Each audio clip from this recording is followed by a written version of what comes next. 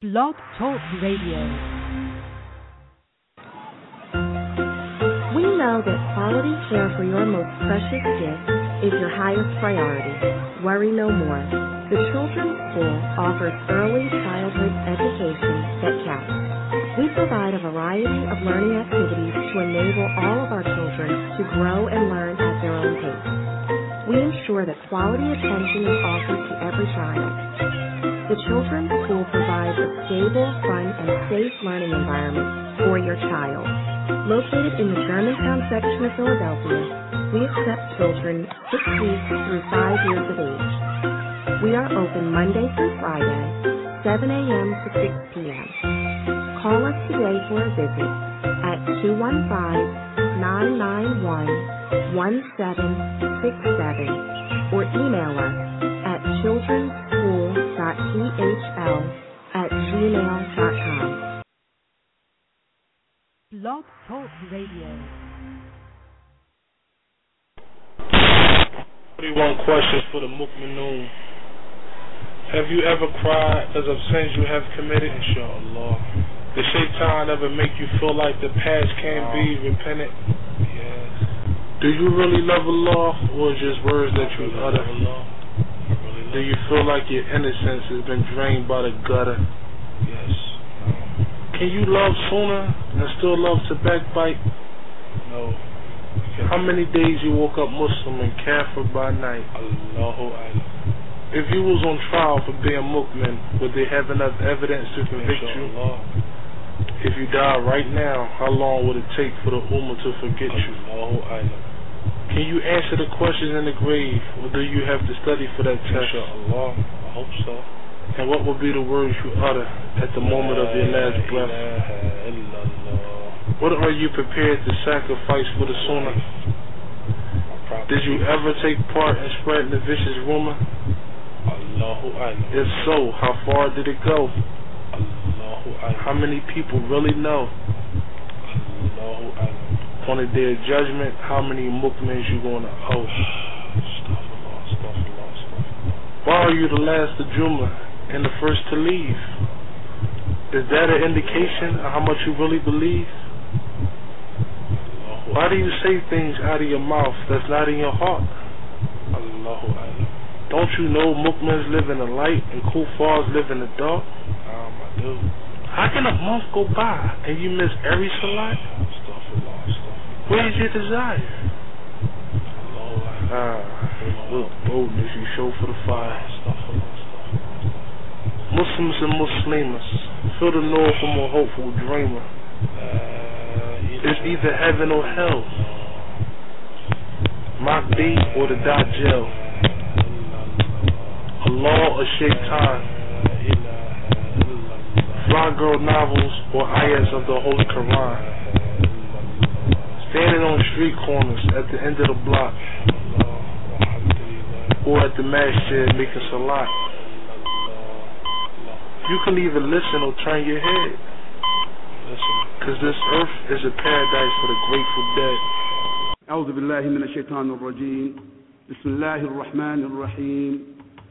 إن للمتقين مفازا حدائق وأعنابا وكوائب أترابا وكأسا دحاقا لا يسمعون فيها لغوا ولا كذابا جزاء من ربك عطاء حسابا رب السماوات والأرض وما بينهما الرحمن لا يملكون منه خطابا.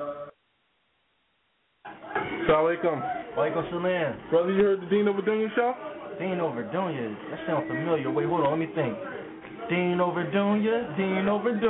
DeenOverDunya show. Y'all heard about that joint? My man hosts that joint.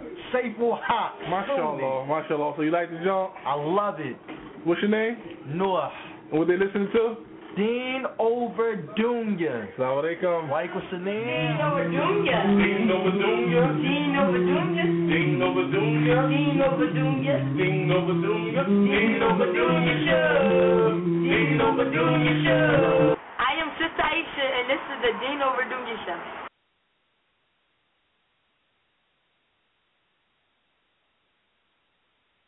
Assalamu alaikum wa rahmatullahi wa barakatuh. I'm your host, SAIFUL-HAQQ, and you're listening to the DeenOverDunya show, the #1 Islamic radio show in America. Alhamdulillah. Before we begin, like always, we want to give praise to Allah subhanahu wa ta'ala. And salawat upon his Nabi, the Prophet Muhammad ibn Abdullah, sallallahu alayhi wa sallam. And alhamdulillah, nasta'inuhu wa nastaghfiruhu, wa na'udhu billahi min shururi anfusina, ومن سيئات أعمالنا من يهده الله فلا مضل له ومن يضلل فلا هادي له وأشهد أن لا إله إلا الله وحده لا شريك له وأشهد أن محمدا عبده ورسوله صلى الله عليه وسلم. أما بعد, before I begin, I'd like to say all praise belongs to Allah. We seek His aid, we seek His guidance, we seek His help. We seek refuge in Allah from Shaitan and his minions. And we seek refuge in Allah from footprints of Shaitan that will lead us to hell and nar. And we ask Allah subhanahu wa ta'ala to forgive us for our sins, our faults, and our errors. And whoever Allah guides, none can lead astray. And whoever Allah leads astray, none can guide. And I bear witness without any hesitation, any compulsion, that is no God but Allah. Ashhadu an la ilaha illallah. And I bear witness that the Prophet Muhammad ibn Abdullah sallallahu alayhi wa sallam is his last prophet and messenger. And my bet. Tonight's show, very important. Tonight's show that we're doing here at the DeenOverDunya station, it is called Stay Away from the Deviants and Stick to Quran and Sunnah. MashaAllah. We wanted to have a show reminding the believers to stay away from deviants and deviant behavior and deviant practices and try your best to stick to Quran and Sunnah by any means necessary. Because we're living in a time where deviation comes in all forms, shapes, and sizes. And this is a fact. You have Muslims who are gay, homosexuals, and they believe that you can be a homosexual and a Muslim simultaneously. You have Muslims who believe that you should only follow the Quran and don't worry about hadith. You have Muslims that believe all types of practices, things that has nothing to do with the Quran or the Sunnah. So inshallah, we wanted to have a show just to remind ourselves and the believers to stay far away from the deviant. As far as possible, inshallah. The first thing that we want to see that here at DeenOverDunya, we don't try to separate the ummah. That's not what our intent is. We don't try to tell you don't go to that masjid or stay away from those people. But what we are calling you to is Quran and Sunnah.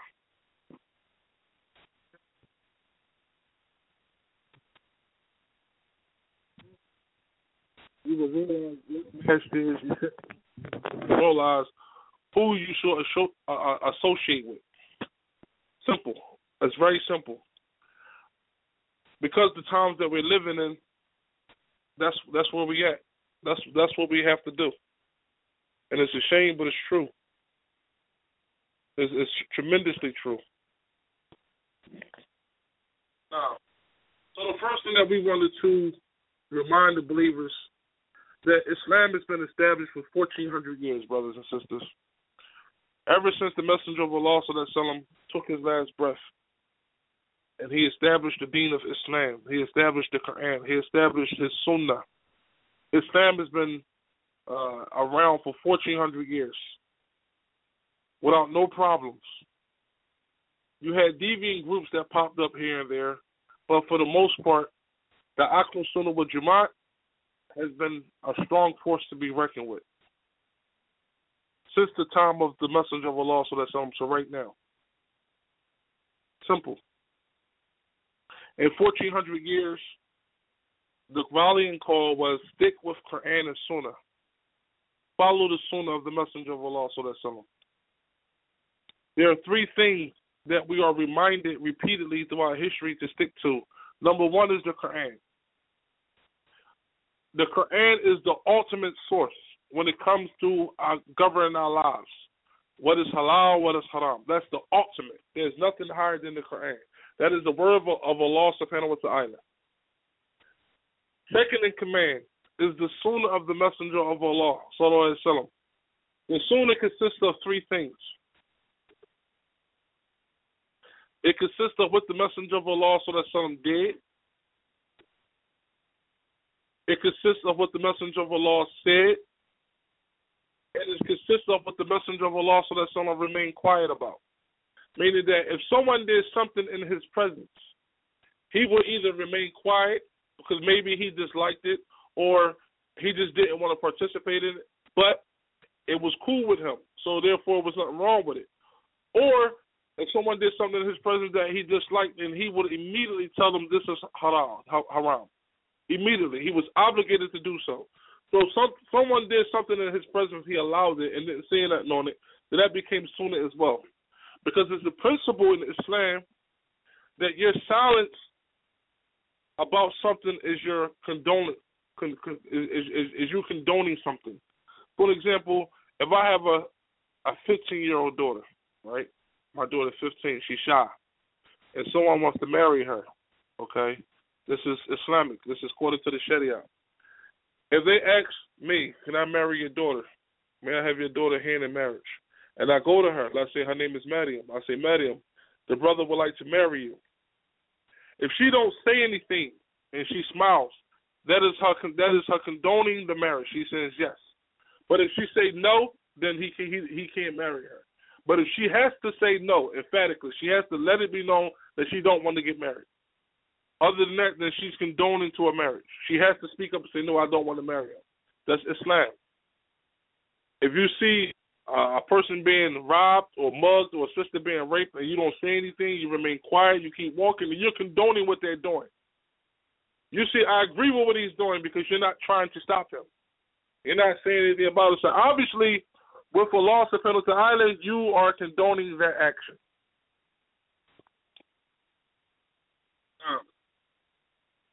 So one of the books that we want to come from is the Ihya Sunnah by Imam al-Bid'ah, the revival of the Sunnah and destruction of innovation. It is a major book. It is a tremendous book, inshallah. In this book, he explains that it is an obligation to follow the Quran. It is an obligation to follow the Sunnah. It is an obligation to follow the Ijma', the consensus of the scholars. And that's the last thing that I want to talk about is the consensus of the scholars. The Messenger of Allah sallallahu alaihi wasallam said that if all of the scholars agree upon something, then follow it. He says that because the ulama would never agree upon an error. So according to the scholars, if all of the scholars in that particular time agree on something and make it halal or haram, then we have to follow it. Simple. Because things change according to circumstances. For instance, in the time of the Messenger of Allah, cigarettes was not known. So there was no ruling on cigarettes and crack cocaine and weed. So therefore, there was no rulings in the Quran and the Sunnah about weed or crack cocaine. But the principle is there. Allah says stay away from intoxicants. Okay? So according to that principle, the scholars unanimously agree that cocaine, smoking crack is haram because it intoxicates the mind. And it causes the Muslim, male or female, to do heinous acts. And it robs you of your sanity. So therefore it becomes haram. Because it falls under the category of intoxication. Intoxicants. Allah says intoxicants and gambling is haram. So he didn't say crack, but it falls under the category, the principle of intoxicants. Anything that intoxicates the brain. Anything that intoxicates the brain is haram. Weed, alcohol, Another thing that became haram in our time that wasn't haram in the time of the Messenger of Allah, because you can't find a ruling on it, is cigarettes. Okay? It is widely known through proof that cigarettes causes cancer, lung cancer. So therefore, Allah says in the Quran that suicide is haram. You cannot kill your own self with your own hands. That is haram. So since cigarettes bring forth cancer, the scholars have deduced that cigarettes is haram because it brings forth death. So they're haram because it causes harm to yourself. You can kill yourself by smoking. Even if it takes 10 years, the fact that it can bring death, then it's haram. You can't do it. So you can't get around these particular things. So if all the scholars agree on these particular rulings of this particular age, you have to roll with it. Simple. So those are the three sources of law: the Quran, the Hadith, the Sunnah, and the Ijma' of the scholars. And we have to recognize that. We have to follow that.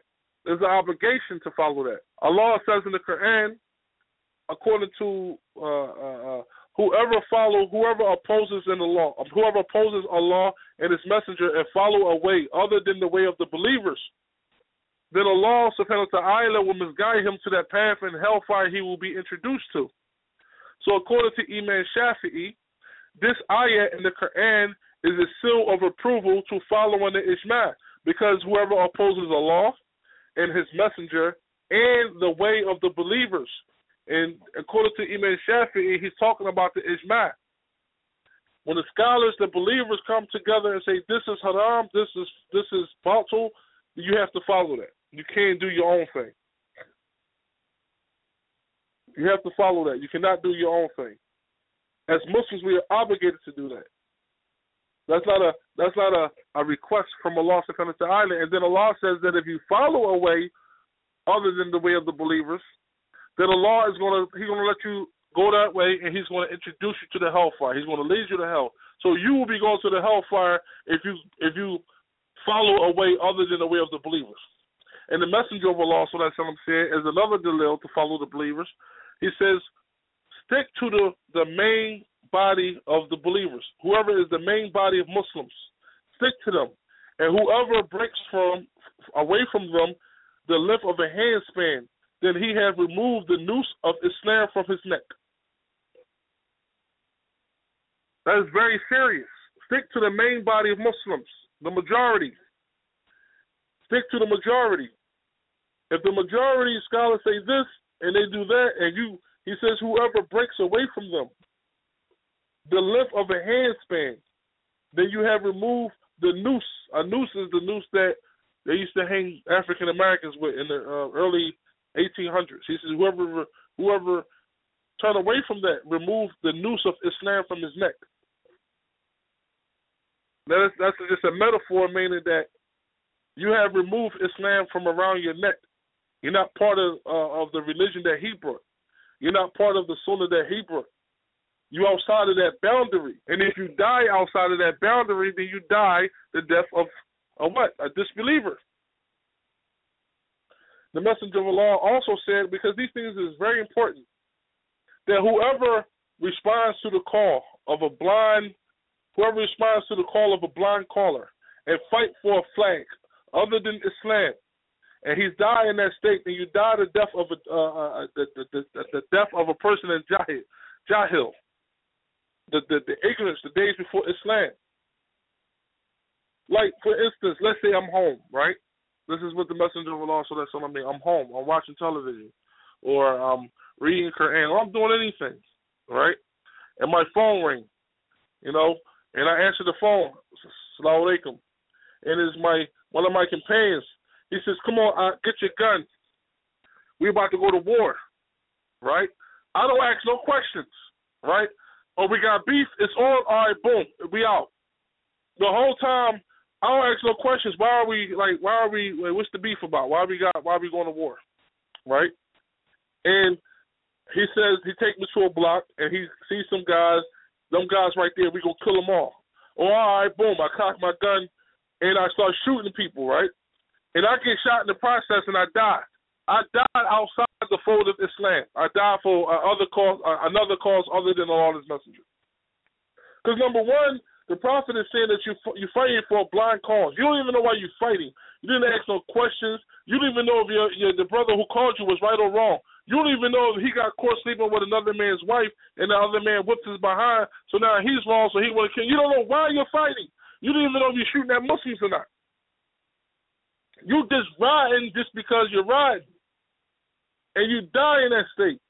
Then you die the death of a person of jahil, ignorance, before Islam. Because this is life and death we're talking about. You don't go slaughter people and kill people without asking questions. Because 9 times out of 10, when you get that phone call, it's something stupid. What's up, Bob? What's going on? Oh, man, I don't like the way that nigga looked at me. I got to put that nigga down. Like, what? No, I'm cool. Like, what do you mean you don't like the way he looked at you? What are you talking about? We Muslim. If you're going to put your life on the line, then let it be for something worthwhile. Let it be for something that if you die, you can enter Jannah and not Jahannam. We have to recognize and realize that Islam got rules and regulations that we have to follow. And if you're not willing to follow these rules and regulations, you're not willing to follow that, then you're going to find yourself in a world of trouble. Allah subhanahu wa ta'ala have set up boundaries, right? Boundaries, meaning that there's a limit that you can go. And if he says that whoever opposes these limits, then you are a transgressor. And if you get caught by the angel of death outside of those boundaries, then you can't blame no one but yourself. Simple as that. Because you transgress the boundary set by Allah subhanahu wa ta'ala. So if you get caught outside of those boundaries, then whatever happens, happens. You put yourself in that position. Simple as that. You put yourself in that position. We are living in a time where Muslims are not sticking to the code of conduct when it comes to Islam. They're not sticking to the Quran. They're not sticking to the Sunnah. A Muslim can go to a Muslim sister, right? And it's time for Salatul Dhuhr.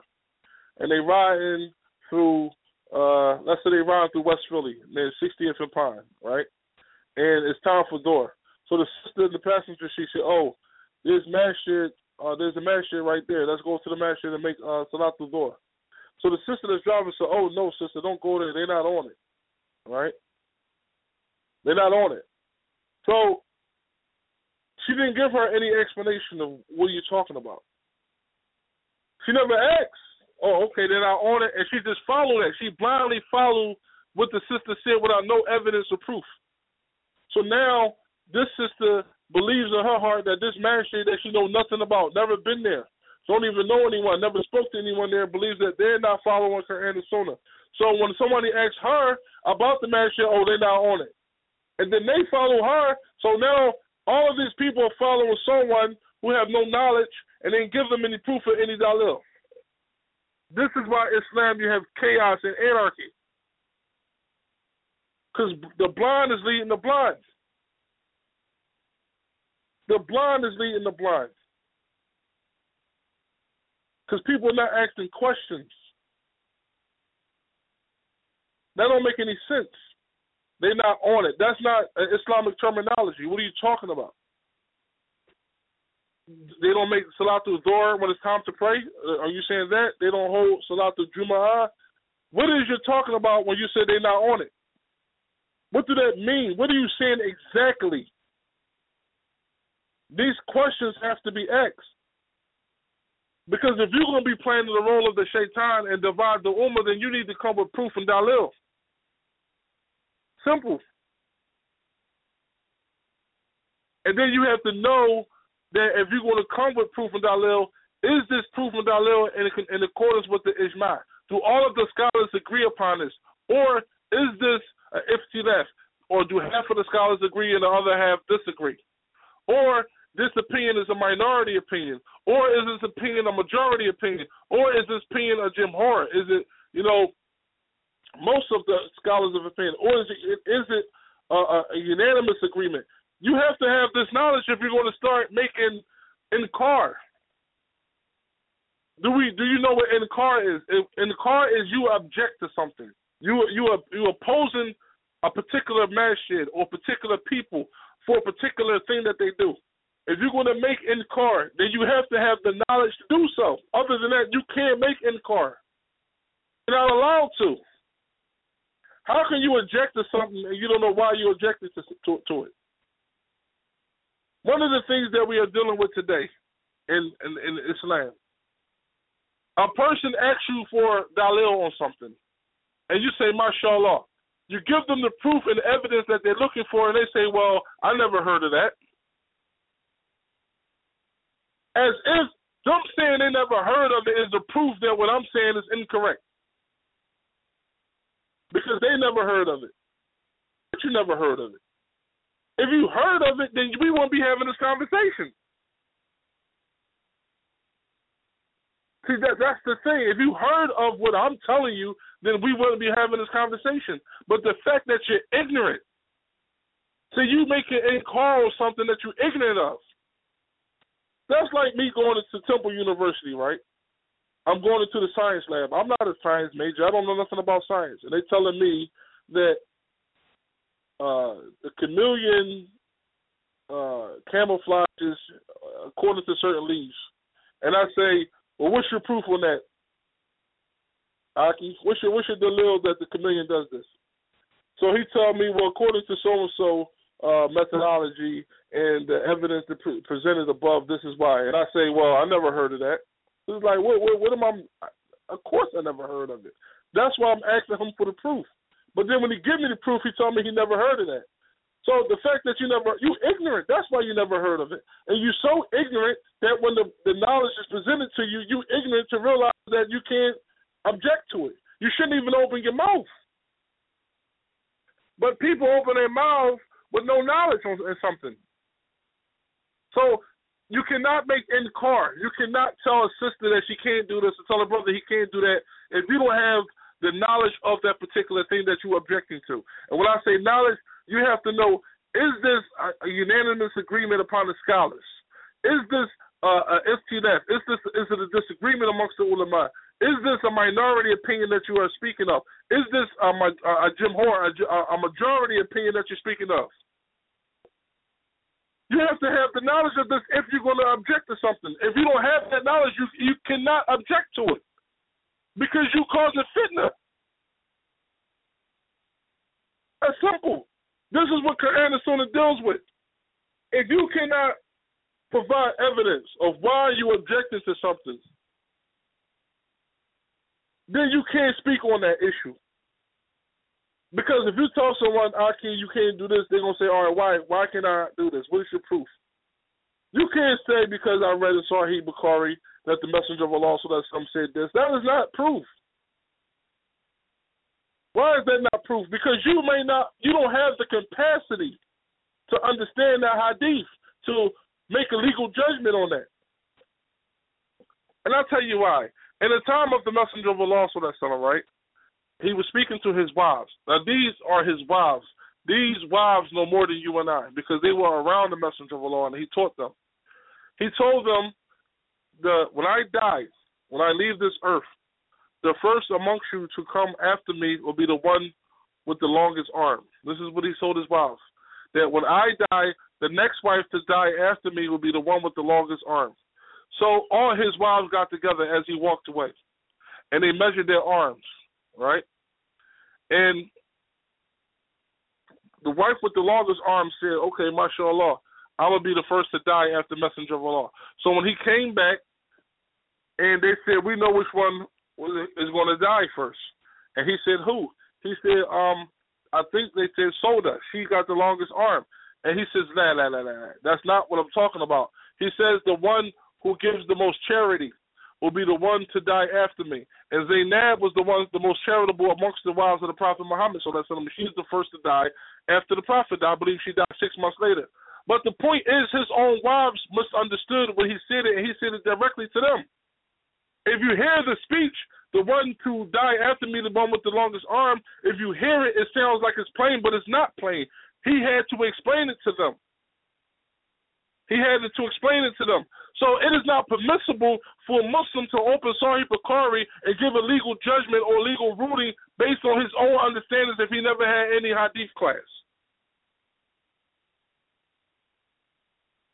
If you never had, there were scholars in the past at the time of the Salaf who got permission from 70 ulama before they went out and started teaching people.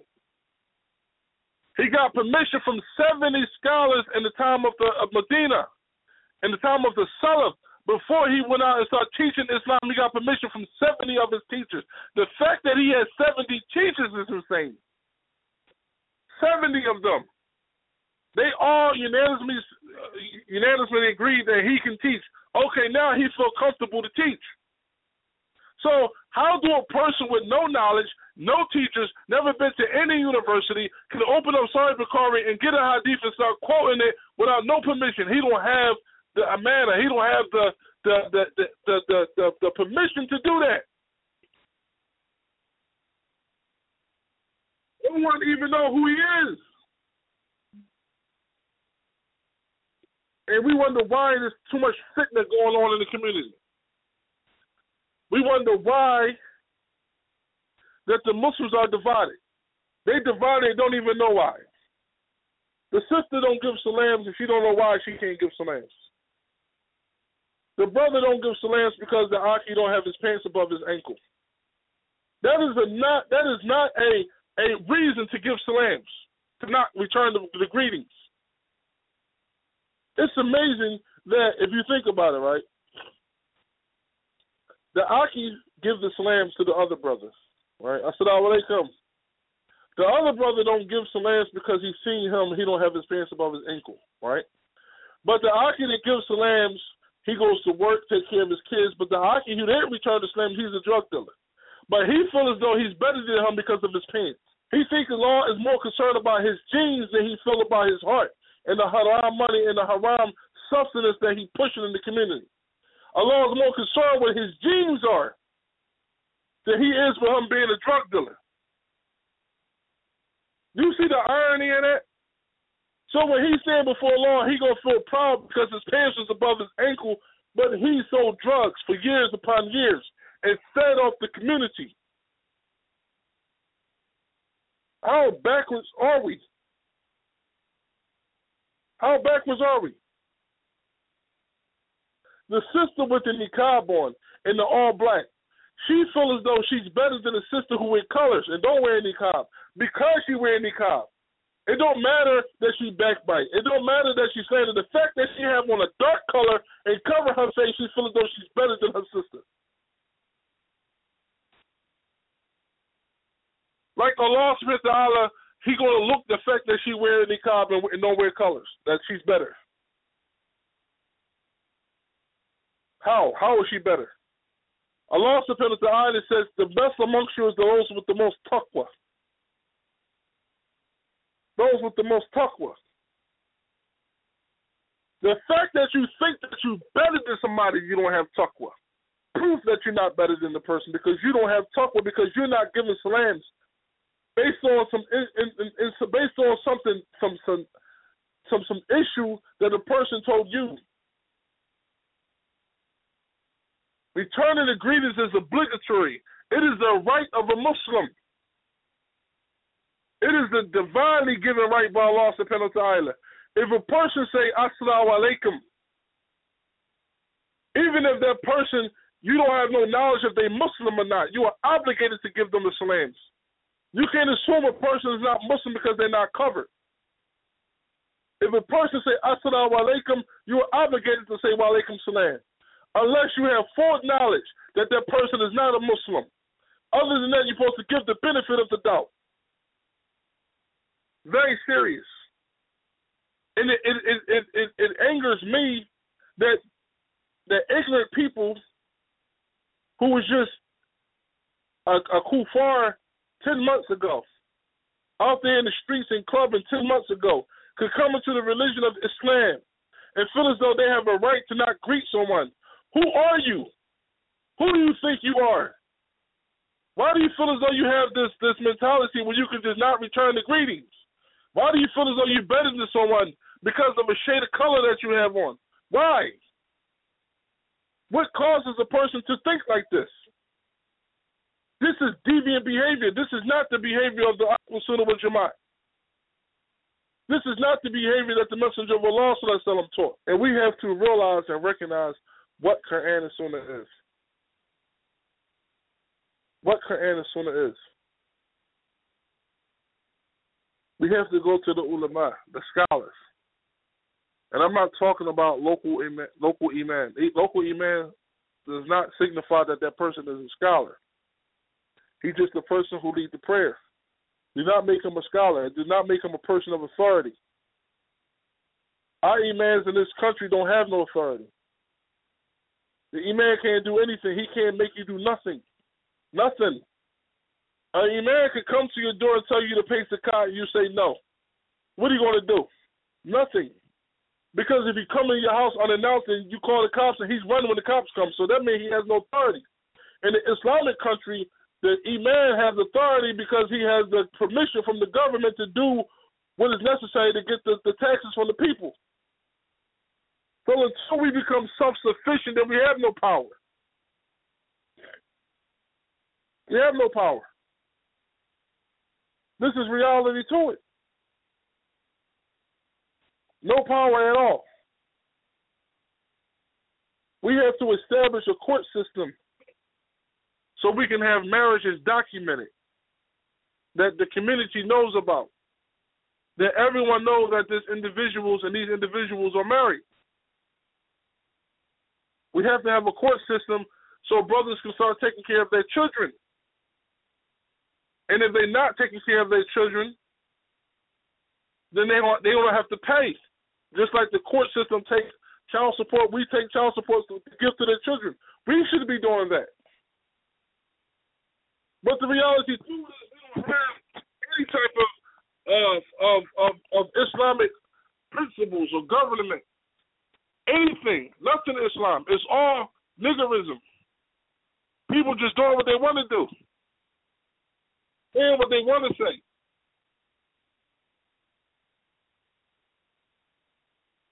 This is the reality to it. You have to ask yourself, do you want Quran and Sunnah? Or do you want niggerism? Do you want to follow the Messenger of Allah and the scholars, the Ijma? Or do you want niggerism? That's the reality to it. If you've been Muslim for 5 years and someone asks you, what is the Islamic belief? What do Muslims believe? If you can't run that down efficiently, there's problems. I recommend the book you should get is Aqeedah Tahawiyah. There's about 105, 120 books, 120 points that you should get, that you can read, that tells you what Muslims believe. What they believe about Allah, what they believe about the prophets, what they believe about each other. And it's not going to take you that long to basically be familiar with them. So you won't be lost. Like, for example, it says that we don't believe that Allah exists in the 6 directions, as far as up and down, left and right, and front and back. We don't believe that Allah exists in the 6 directions. He exists outside of direction. He created place and time. So we don't believe Allah exists in place and time. And this is a statement from the Salaf, that Allah was as He is before He created the throne and before He created place and time. He exists in a time, He exists in a place that He was before He created those things. He don't need to create a chair to sit down in physically, because where was Allah before there was a chair? Before He created the throne. The scholars say He created the throne as to signify His power. The king does not have to sit in the throne to be the king of the kingdom. He don't have to sit in the throne. This is what we believe is Ahlus Sunnah wal Jama'ah. This is what the Sahabas believe. This is what we believe for 1,400 years. These things are very serious. You have to get your aqidah together, your belief system together.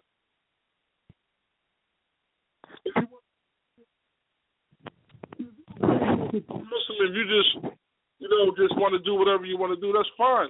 Do it. But the reality to it is, if you're going to be a person that's going to be talking about Islam and convincing people to become Muslim, then you should have some type of knowledge of what you believe in. There shouldn't be no miscommunication about what you believe and what others believe. You should be all on one page. All on one page. You'd be surprised that the lack of knowledge that Muslims don't know because they don't study. They don't care to study. In the time of the Salaf and Umar ibn Abdul Aziz, when he went out, he said, this is what he said. He said that he made an announcement. He was the Khalifa of the community, right? I'm just showing you what the sisters knew in the time of Umar ibn Abdul Aziz, when he was the Khalifa. He made an announcement. He said, and this is another thing, that he was letting the world know that he was looking to get married. Letting the world know that he was looking to get married, because now if you let people know that you're looking to get married, they consider you to be desperate or you thirsty. It's amazing, right? That if you tell people I'm looking to get married, so if you want to have a sit down, how your wife contact me, you desperate and you thirsty. But all the while, people hooking up behind closed doors, so something going on. So the person that's announcing that he's looking to get married, he's the bad guy. But the people that's not announcing it and really want to, they're cool. Everybody cool with that. So Umar ibn Abdul Aziz announced to the community that I'm looking for a wife. So if you have a daughter or a wife, a daughter or a mother or aunt that's single and she's looking to get married, light a candle and put it in your window. Put a candle in your window, right? So that night when he went out to look for a wife to have sit-downs, there were 500 candles in the window, because he said that she must be a hafiz of Quran. That's the only criteria that he desires. She has to be a hafiz of Quran. So there was 500 candles in the window, meaning where he was at, that particular place, that particular city, there were 500 women who memorized the entire book of Allah, who were single. That's not counting the ones who were married. The single ones, 500 of them memorized the entire book of Allah. So he said, okay, well, I can't have 500 sit-downs in one night. So he said, okay, she must know the book of Allah and she must memorize the entire hadith book of the Muwatta of Imam Malik. Memorize all the hadith that's like the first hadith book ever compiled by Imam Malik. It's a thick book, thick as the Quran. She must memorize the Quran and she had to memorize the Muwatta of Imam Malik. When he came out the next night, he said, put a candle in your window. When he came out the next night, there were 300 candles in the window. So 300 Muslim sisters in his time, Umar ibn Abdul Aziz, memorized the entire book of Allah, and they memorized all the hadith compiled. All the hadith compiled. This were the women. This was not the men. This were the women. This is what they knew. They say in the time that the scholars memorized Sahih Bukhari. You ever see all the collections of Sahih Bukhari? They memorized Sahih Bukhari like we memorized the Al-Fatiha. That's how they memorized Sahih Bukhari. All of those hadith. There's like 5,000 of them, like we memorized the Al-Fatiha. That's what you call knowledge. That's what you call people who was dedicated to Quran and Sunnah. They was not playing games. So one of the people asked one of the scholars of today, why is it that in our time we don't seem to possess the knowledge that they did in the time of the Salaf or the time of the Khalaf or after them? You know, they memorized Sahih Bukhari like we memorized the Al-Fatiha, like they had good memory. What is wrong with us? We're distracted. We watch television, we listen to radio, we play games. We do everything under the sun other than focus on Allah and His Messenger, so we're distracted. You ever have a test that you had to study for and you try to memorize the quotes that you had to memorize and your phone keep ringing or someone keep bothering you because you can't concentrate? When you want to focus on Quran and Sunnah, you have to let the people know, cut your phone off. Cut it off. and give Allah and His Messenger some time. Learn Quran, learn the Sunnah, learn about the life of the Prophet Muhammad sallallahu alaihi wasallam. If you want to engulf yourself in the love of Allah and His Messenger. But if you don't love Allah and His Messenger like that, then you want to give them whatever free time that you have available. Most people working too much, 2 or 3 jobs, just to stay afloat on all the bills that they done racked up for themselves. They don't have time to show Allah and His Messenger love. They don't even have time to get married. They don't have time to look because they work. They love money so much. They love it so much that they're working 2 to 3 jobs just to stay afloat. One job is not sufficient. MashaAllah. Brothers and sisters, this is the time the Quran and Sunnah it has to be re-implemented. It has to be revived. So let Allah subhanahu wa ta'ala raise up people who will revive the Quran and the Sunnah and the obligation to follow it and to stay away from the deviants. Allahu Ameen. Now, so the next show that we will have will be tomorrow, inshallah, 8 o'clock. Please tune in. May Allah subhanahu wa ta'ala bless all of the homeless people and poor people with food to eat and in good health. Allahu Ameen. Assalamu alaikum wa rahmatullahi wa barakatuh.